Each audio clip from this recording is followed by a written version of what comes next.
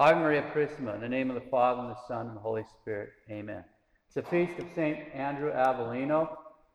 That's his religious name. He was born Lancelot in the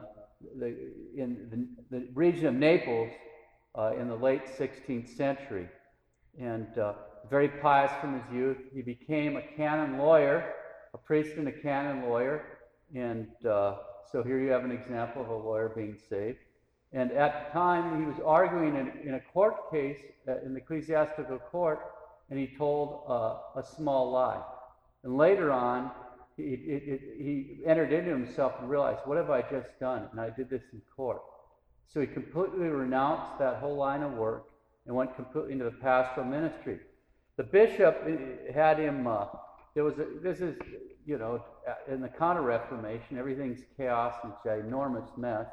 And so there was a convent there where the nuns were running it more like a sporting house. And so the bishop wanted him to clean that mess up.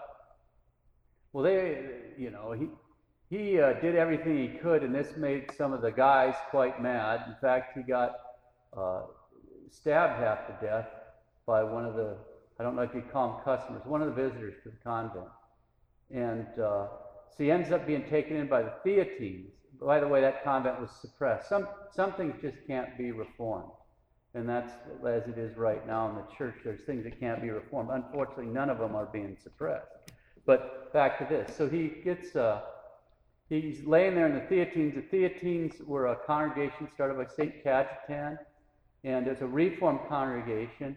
And so they were religious, but would live an exemplary priestly life as example to other priests in a time when they really needed that. So these guys are caring for him as he's healing. He decided, I'm going to enter this. And because he loved the cross so much, that's why he got the religious name Andrew, for his love of the cross. But he took two remarkable vows. One was to never do his will in anything. And think about that. You're taking a vow, so it's a pain and sin if you break it. So you better be serious about obedience and following your rule and all that. And the other vow, which is actually mentioned in the Call Act today, was to grow in virtue daily. That every day he took a vow that he'd grow in virtue every day. You better be serious about that too, because it'd be a sin if you didn't. So you can see what kind of a remarkable man he was. And he influenced a lot of other priests around him. Dom Scupoli, whose book, let me think of the name of it right here. The Spiritual Combat. His book's still in publication. St. Andrew Avellini was his inspiration. That was actually his mentor. And so he's writing those things. And so you still have a book that's influencing people, The Spiritual Combat, at this time from St. Andrew Avellini. At any rate, he's a patron of strokes. He prayed him for strokes because that's how he died. He was going up to Mass. He said, Introitor altare Dei. And then he said it again. He said it in and fell over. And he ended up dying.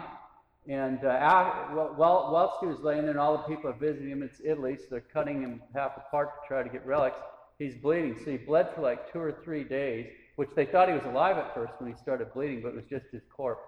So they collected a lot of his blood at that time too. Anyway, that's just a little bit on St. Andrew Avellini.